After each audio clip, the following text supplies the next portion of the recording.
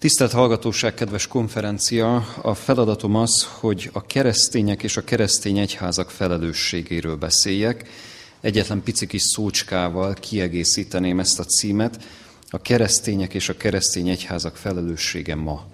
Én erről szeretnék most szólni, tehát elsősorban nem történeti lenne a megközelítés, amit most alkalmaznék, mert történeti megközelítésről azt hiszem, hogy bőségesen hallhattunk. A keresztény egyházak felelősségéről is hallhattunk. Én most sokkal inkább ennek a felelősségnek az eszmei alapjairól szeretnék szólni. Tehát, hogy biblikus értelemben véve melyek a felelősség eszmei alapjai, akár hogyha az egyes keresztényeket nézzük, akár hogyha a keresztény egyházakat nézzük. Legelőször is azzal indítanám a gondolatmenetemet, hogy a keresztények, illetve a keresztény egyházak felelőssége mindenféleképpen a legnagyobb. Tudnélik, náluk van elvileg, náluk van valami olyan plusz, valami olyan különleges adomány, egy olyan különleges ajándék, amelynek segítségével az egész kérdéskör gyakorlatilag nagyon-nagyon könnyen a helyére lehetne tenni. Ők rendelkeznek azzal a plusszal, hogyha élnek ezzel a lehetőséggel, hogy valósággal olyan eszméket, olyan meggyőződést tárjanak a hallgatóik elé, amelyek aztán mentesíthetik őket, már az ő hallgatóikat mindenféle kirekesztéstől, mindenféle gyűlölettől. Ez a bizonyos plusz, amire utalok, ez a bizonyos óriási segítség, vagy hatalmas ajándék, ez bizony nem más, mint maga az a könyv, amit a kezünkben tarthatunk. Ez maga a Szentírás. Na most a fő kérdés, én azt gondolom, ezzel összefüggésben az, hogy vajon a keresztények mennyire becsülik a Szentírást ilyen vonatkozásban. És majd a későbbiekben kifejtem, hogy mire is gondolok.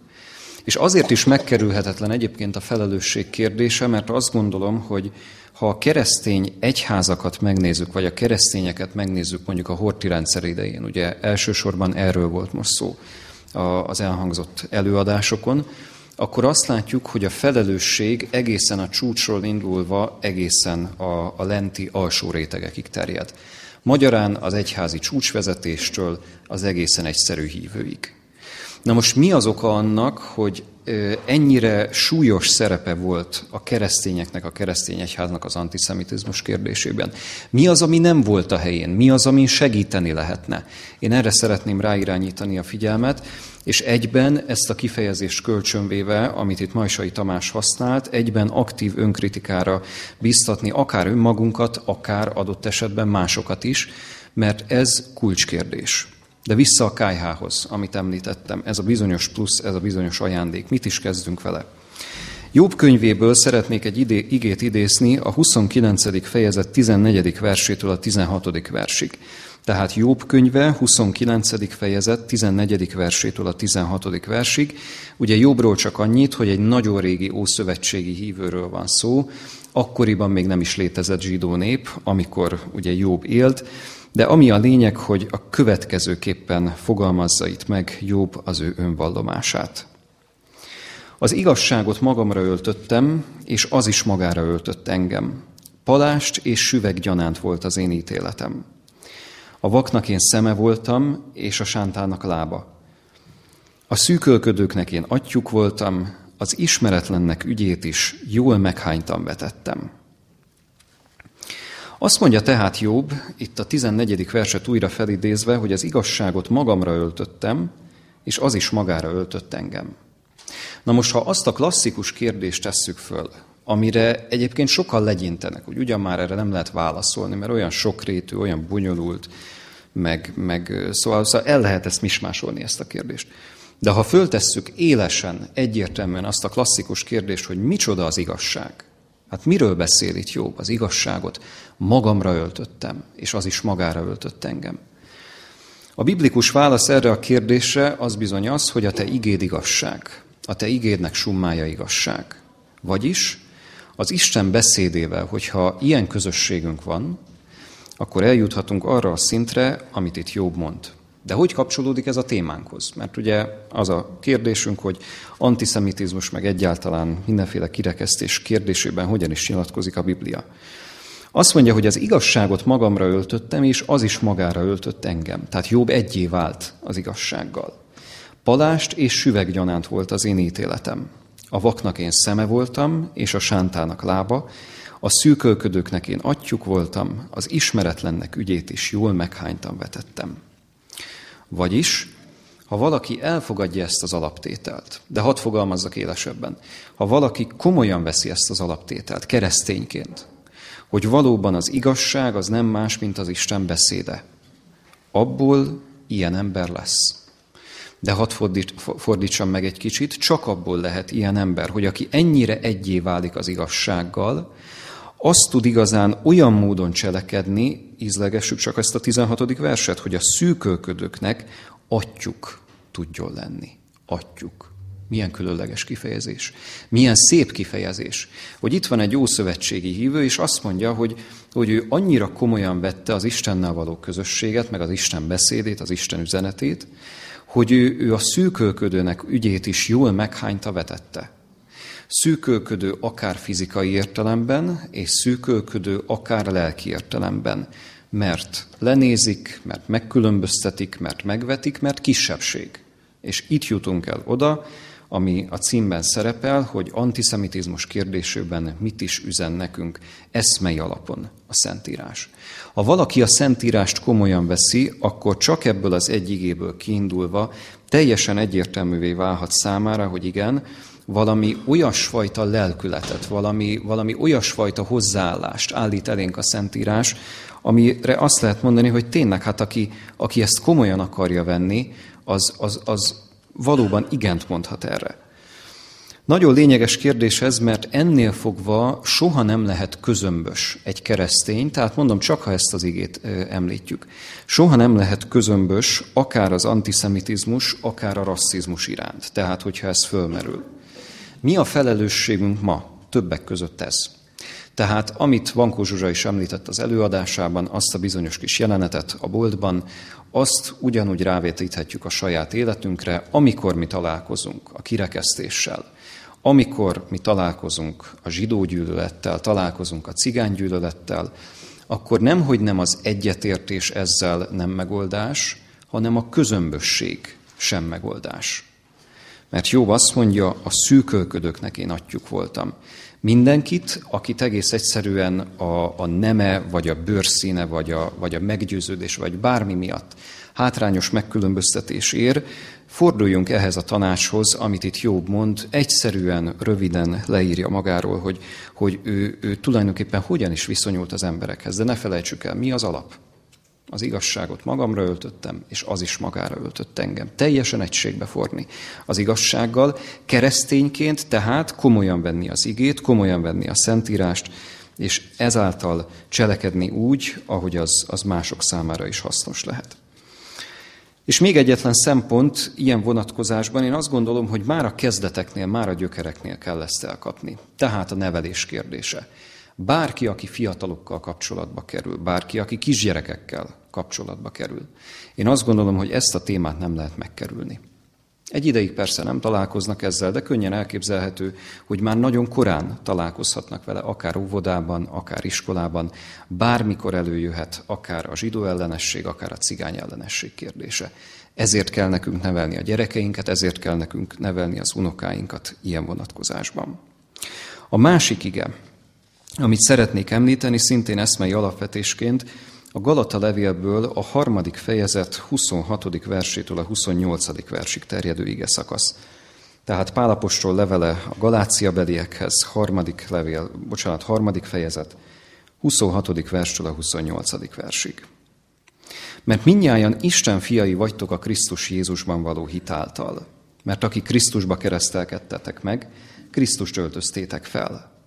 Nincs zsidó, sem görög, nincs szolga, sem szabad, nincs férfi, sem nő, mert ti mindnyájan egyek vagytok a Krisztus Jézusban. Pál apostol ezeket a sorokat egy konkrét gyülekezetnek címezi. Ez a Galatabeliekhez írt levél, ez a Galata gyülekezet. És amikor Krisztus Jézusra hivatkozik, ugye azt mondja, mert mindnyájan Isten fiai vagytok a Krisztus Jézusban való hit által, akkor itt eszünkbe kell, hogy jusson az, és ez ugye már újszövetségi gondolatokra serked bennünket olyan értelemben, ami nyilván már az Ószövetségben is megjelenik. Eszünkbe kell, hogy jusson, hogy amikor Krisztus Jézus maga a megváltó szóba kerül, és az ő áldozatára gondolunk, az ő áldozatára emlékezünk, akkor az ő áldozata mindenféleképpen egyetemleges. Tehát mindenkire elhat. Ez nagyon fontos. Nincs különbség. Nincs olyan, hogy valamelyik népre ne hatna el. Pál apostol ezt egy meghatározott csoportnak írja, de nyilván mindenkire vonatkozik. Az egész földkerekségen, amit itt a 28. versben is leír, hogy nincs zsidó, sem görög. Nagyon furcsa kijelentésnek tűnik ez, de olvassuk csak tovább. Nincs zsidó, sem görög, nincs szolga, sem szabad, nincs férfi, sem nő, mert ti mindnyájan egyek vagytok a Krisztus Jézusban. Tehát, ha valaki komolyan veszi a kereszt biblikus teológiáját, ha komolyan veszi azt, hogy ő keresztényként, mert ugye a keresztények felelősségéről beszélünk, ha komolyan veszi azt, hogy tényleg ez az áldozat, ez egyetemleges, mindenkire elhat, akkor innentől kezdve különbség nincs. Cigány és magyar, zsidó és német, és lehet folytatni a végtelenségig, között sem. Tehát egész egyszerűen ez a gondolat, ez nem állja meg a helyét, mert Krisztusban ezek a különbségek feloldódnak. De tovább megyek, ami már ugye előkerült gondolatként, igazából ennek az igének a fényében a nacionalizmusnak sincs helye.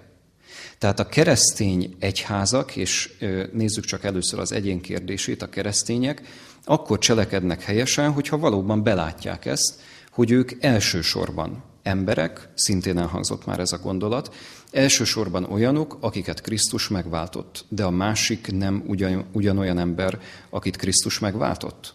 Dehogy nem. Nincs különbség köztünk, semmiféle különbség nincs. Persze ettől még a nemzeti sajátosságok megmaradnak, kétségtelenül. Ettől még lehetnek különbségek. De ez egy másodlagos kérdés. Én a viszonyulásról beszélek. Arról beszélek, hogy hogyan kell viszonyulni, hogyan kell gondolkodni a gyökereknél, a kezdeteknél erről a kérdésről. Ha ez rendben van, de mondom még egyszer, ez oda megy vissza, hogy mennyire vesszük a Bibliát komolyan. Mert keresztények lehet, hogy hivatkoznak a Bibliára, meg lehet, hogy adott esetben idéznek is belőle, de hát a Biblia az tényleg bestseller, ohne lézer, tehát sikerkönyv olvasók nélkül. Ma általánosságban ezt láthatjuk. De ha ezeken az igéken elgondolkodunk, akkor én azt gondolom, hogy talán közelebb juthatunk a megoldáshoz, illetve a felelősség kérdéséhez. Még egyetlen ige ilyen vonatkozásban, hogy már a kereszt előtt, tehát a keresztáldozat előtt mennyire egyértelmű volt ez a gondolat. Azt mondja az apostolok cselekedetei 17. fejezet 26. versében Pál apostol, Isten az egész emberi nemzetséget egy vérből teremtette. Azt mondja, az egész emberi nemzetséget egy vérből teremtette. Ugyanannál a gondolatnál vagyunk, nincs, nem is lehet különbség.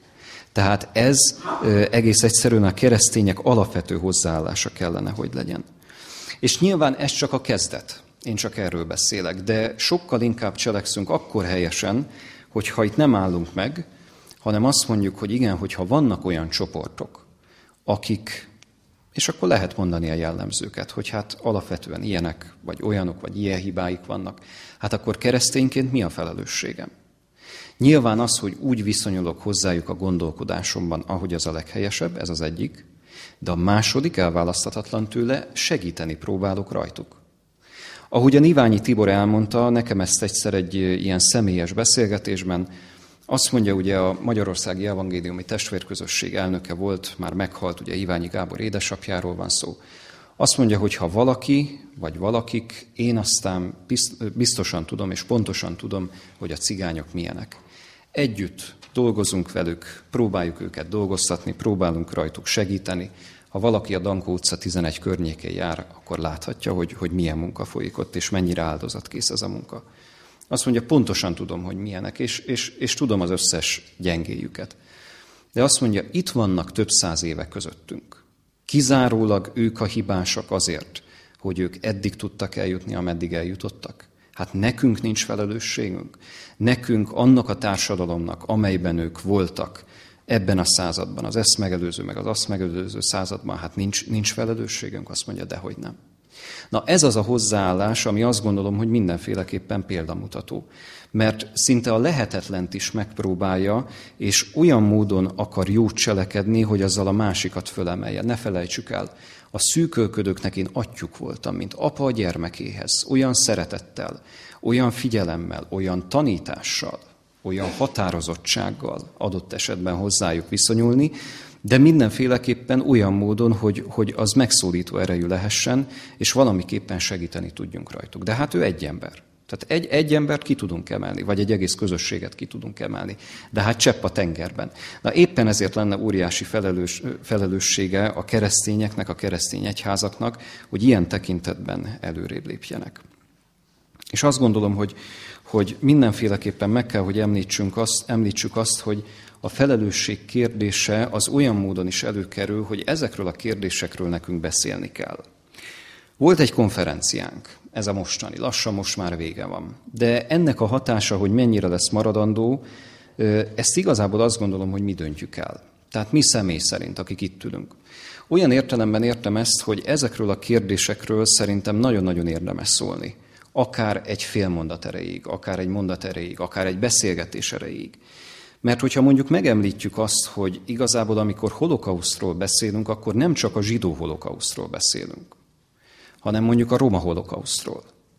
Akkor könnyen elképzelhető, hogy az a fiatal, vagy az az idősebb, teljesen mindegy, hogy ki, akivel beszélgetünk, esetleg visszakérdez, hogy és az mi volt? Vagyis az hogy volt? Én azt gondolom, hogy ennek a kérdésnek a gondolkodásunk hátterében kell lennie olyan módon, hogy mindenféleképpen próbáljunk hatni akár a pici utalások szintjén is, beszédtéma szintjén. Hogy az embereknek legyen fogalmuk erről. Roma holokausztot egyébként szándékosan említettem. A zsidó holokauszt egy jobban kutatott terület, történészként is ezt tudom mondani, meg hát ez egy teljesen egyértelmű dolog.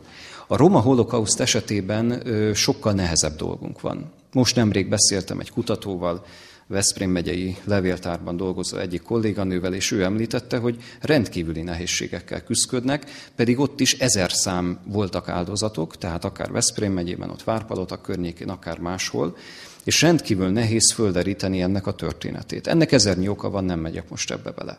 De egyáltalán, hogy volt ilyen. Tehát az a minimum, hogy tudjunk róla, az a minimum, hogy megemlítsük. Az a minimum, hogy erre a közösségre is úgy tekintsünk, tehát a cigányságra is úgy tekintsünk, hogy valami iszonyú tragédiát kellett, hogy elszenvedjen. Kisebb mértékben, mint a zsidóság, de ugyanúgy tragédia volt. Tehát ez letagadhatatlan. Aztán a másik dolog, beszéljünk róla. Bármennyi teológiai nyilatkozat, erre is történt már utalás. 80 éve adták ki a bármennyi teológiai nyilatkozatot 1934-ben, azért is mutatom föl, mert itt fent a könyveseinknél ez kapható. Németországban a protestáns egyházak, evangélikusok és reformátusok fogalmazták ezt meg, ez is példamutató, azt gondolom. Beszéljünk róla, ezekről a kérdésekről ilyen módon is, hogy mondjuk egy nyilatkozat a keresztény egyházaktól adott esetben mondjuk elvárható lenne. És itt csak egészen röviden most már az egyházak, a keresztény egyházak felelősségére utalok. Mert hogyha ez nincs a helyén, hogyha ilyen nyilatkozatok csak egészen ritkán születnek, tényleg ritkán születnek különben, akkor az ember úgy elgondolkozhat rajta, hogy tényleg mit csinálnak a keresztények, mit csinálnak a keresztény egyházak. Nincs egy szavuk sem arról, ami mondjuk most zajlik, akár a mi országunkban, akár máshol. Egyetlen szó sem. Nem arról van szó, hogy adott esetben erről a kérdésről beszélni. Ez az első szint. A második szint, hogy úgy beszélni róla, hogy a sokakhoz eljusson. Akár publicisztikában, akár egy nyilatkozat kiadásában, akár úgy, hogy tömegeket megszólítani. Tehát ez nagyon-nagyon jelentős lenne, mert igazából itt lenne az egyik óriási haszna a keresztény egyházaknak, ekkor lennének igazán felelős hazafiak, ez egy nagyon fontos kérdés egyébként, hogyha a magyar népért, vagy ki ahol éppen van, olyan módon cselekednének, hogy mondjuk ezt a kérdést a helyére tennék. Hogy mondjuk antiszemitizmus vagy rasszizmus tekintetében semmiféle kompromisszumnak helye nincs. Tehát ez egy bátor, ez egy egyértelmű kiállás lenne. Bármerre utalhatunk. A hitleri Németországban született ez a nyilatkozat 1934-ben. Óriási dolog volt egyébként. De 80 éve elmúlt, és igazából, ha az azóta eltelt időt megnézzük, akár itt Magyarországon, hát szóval nem nagyon találkozunk ilyen bármennyi teológiai nyilatkozatokkal. Óriási hiba és óriási hiányosság, én azt gondolom. És azzal szeretném zárni a gondolatmenetemet, hogy mindenféleképpen szükséges lenne, és ez is azt gondolom, hogy kinek a maga helyén, de segítség lehet, és talán egy ösztönző gondolat lehet, adott esetben egy stratégia megalkotása. Ha egy közösség tagjai vagyunk, mondjuk egy keresztény közösség tagjai vagyunk, akkor egy stratégia megalkotása olyan szinten, hogy mondjuk mit teszünk mi. Stratégiai szinten, akár a romákért, tehát a cigányságért, akár azért, hogy az antiszemitizmus visszaszorulhasson. Mert valamit tenni kell, egyéni szinten is. Erről szóltam az előadásom első nagyobb részében, de közösségi szinten is. Mert a keresztény egyházak valójában akkor miben mások, miben ragadható meg az a plusz, amit ők tudnak adni a társadalomnak. Én azt gondolom, hogy például ebben, de akkor valósul ez meg, hogyha ezzel az ajándékkal, az Isten beszédével tudnak élni. Kedves hallgatóság, köszönöm szépen a figyelmet, ennyit szerettem volna elmondani.